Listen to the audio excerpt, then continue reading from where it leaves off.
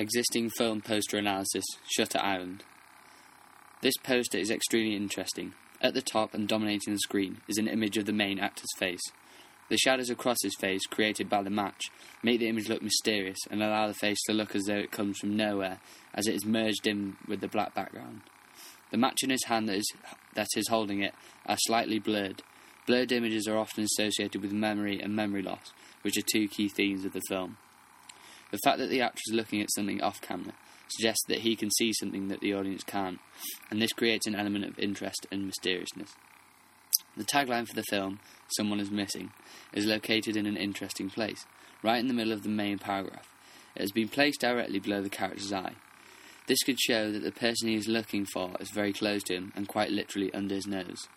Also, the fact that the line "someone is missing" is under his eye shows that he is the person looking for someone. The rest of the image is a toned-down colour scheme, but the character's eyes are a strong blue, making them stand out and show that the eyes, or looking, is a big part of the film.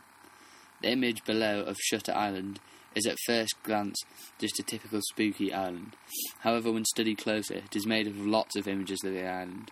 The recollection of images and memory are often represented in a similar way, again referring to the key themes of the film. Pathetic fallacy is also used on this poster, with rain pouring down, representing sadness and depression.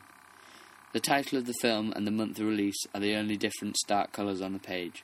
In red and large bold font, they stand out so that the audience can immediately see what the name of the film and the release date are. The main actor, Leonardo DiCaprio, is located above the title. This could show that the name of the lead role is more important at influencing people into going to see it, as he is highly regarded by many people as a great actor, so they may be more likely to go and see the film. Underneath and at the bottom is the institutional information, with actors, directors, cameramen and production companies. Some production company logos are also on the bottom as small but recognisable reminders that they are involved in the process of making this film.